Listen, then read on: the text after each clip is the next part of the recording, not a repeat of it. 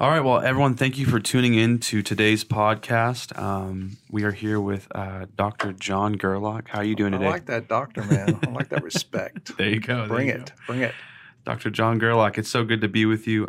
You recently started a blog on engaging with people on how to, create good habits with the Bible. I know today we're kind of taking a different turn and a different look on things through this podcast, but the same topic.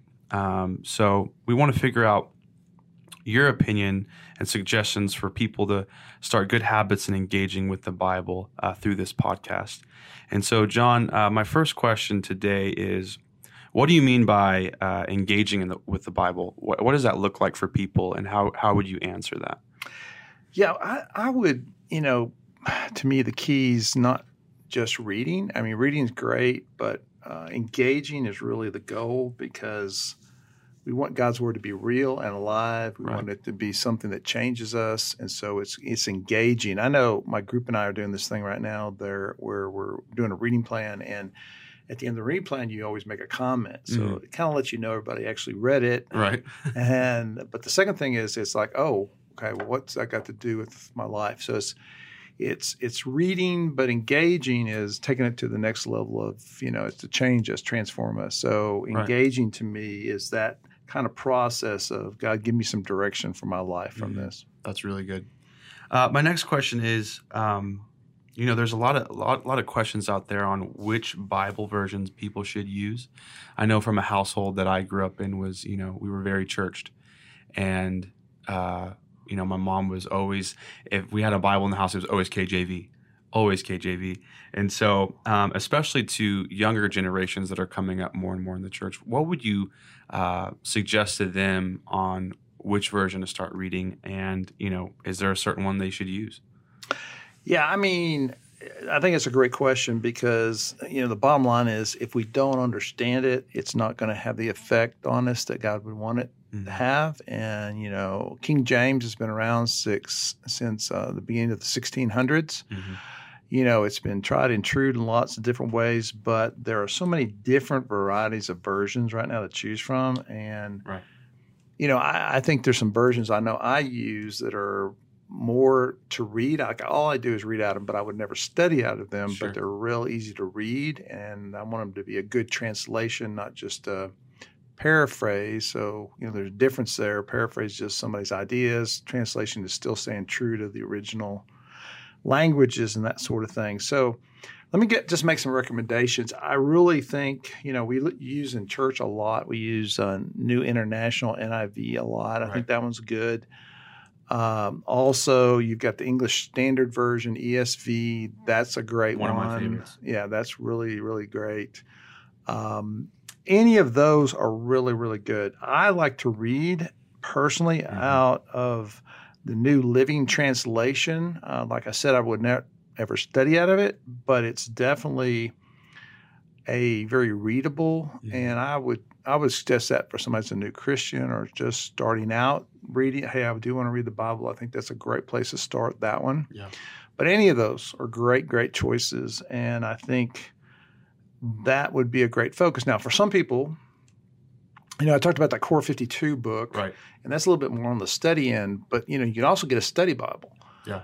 With any of those versions that are going to answer some questions people might have. So if somebody goes, I know I'm going to have a lot of questions, I'd suggest maybe getting a study Bible with that version that they want to use, and that way there'll be some answers right there to some of those questions. Awesome.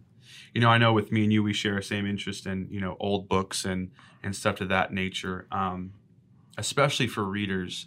When you introduce a new book to them, you tell them, start at the beginning, and read the whole book and tell me what you think.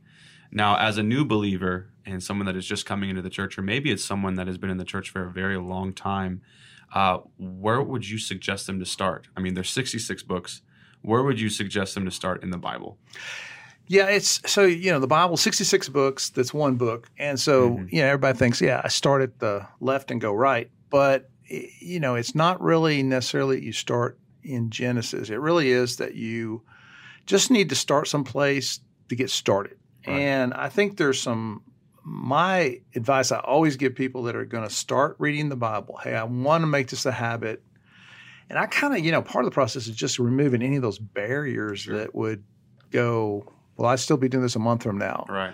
Well, I want to understand it. I want to not get bogged down. So to me, it's, I think, two great places are Mark and John, the Gospels, that basically the life of Jesus, two different takes on the life of Jesus, same, just different perspectives.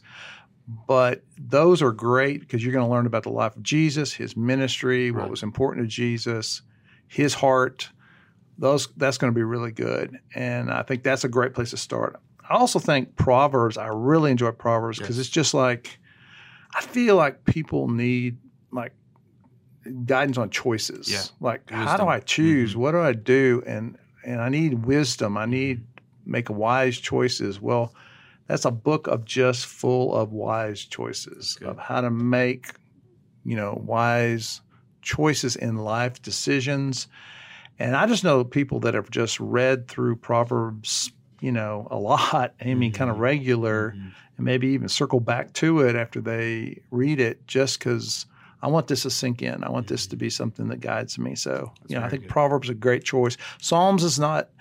I would say Psalms is good too. We did a series not too long ago out of Psalms, and it's from the heart. Mm-hmm. If somebody, sometimes that's a great place just because there's several Psalms that are just somebody pouring their heart out to God, and it gives us a great example of how to do that. So that's another, I think, option. That's awesome. I think we need a lot of wisdom in the world we're living in today.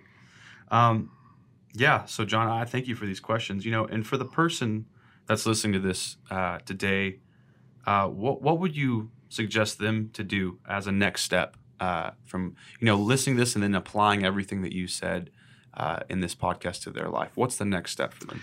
Yeah, these are just suggestions to make it a daily habit and to engage. And to me, there's two keys there: daily and engage. Again, with my group, we are helping each other do this daily and helping each other not just get through it, but actually engage with it. And so to me, it's like start small. God's not going, you get bonus points if you go longer or you go farther. It's just, are you letting my word to you change you? Mm-hmm. So it starts small, start each day. And the goal is just to remember the goal. The goal is to hear from God, let God change us, transform us, and not just, I can check that off. I did it, but I don't remember anything I read. It's to truly, let God change us and transform us. I love that. Well, that's everything that I got on my end, but we are so excited to start this podcast, and hopefully we have more material coming your way soon. John, any other thoughts? Yeah, one other thought, actually the idea of this, we've been talking about it for a while, and actually again came from my group who said to me, as we had a little discussion, in fact, just a few days ago, that, hey, John, I'm not going to read your blog. I mean, they just, we're pretty open with each other. Very honest. And they go, John, hey, I'm not reading your blog. I don't read stuff. Mm-hmm. But if you had something like a podcast I could listen to in my car, I'm all over it. Right. And so I would definitely do that. I spend this, an hour in my car every day, back and forth to work or longer or whatever. And so some sort of podcast would be perfect. So that's exactly the motivation for this. Mm-hmm. It's kind of give another choice, another option. Yeah. It goes a little further, I think, than the blog will be able to go. Mm-hmm. But they're going to basically also, be similar, but also give two opportunities to just engage and kind of have that information and that encouragement. Awesome. Well, there you have it. A little bit of variety for you guys. For those who are tuning in and listening today, we hope to see you soon. God bless.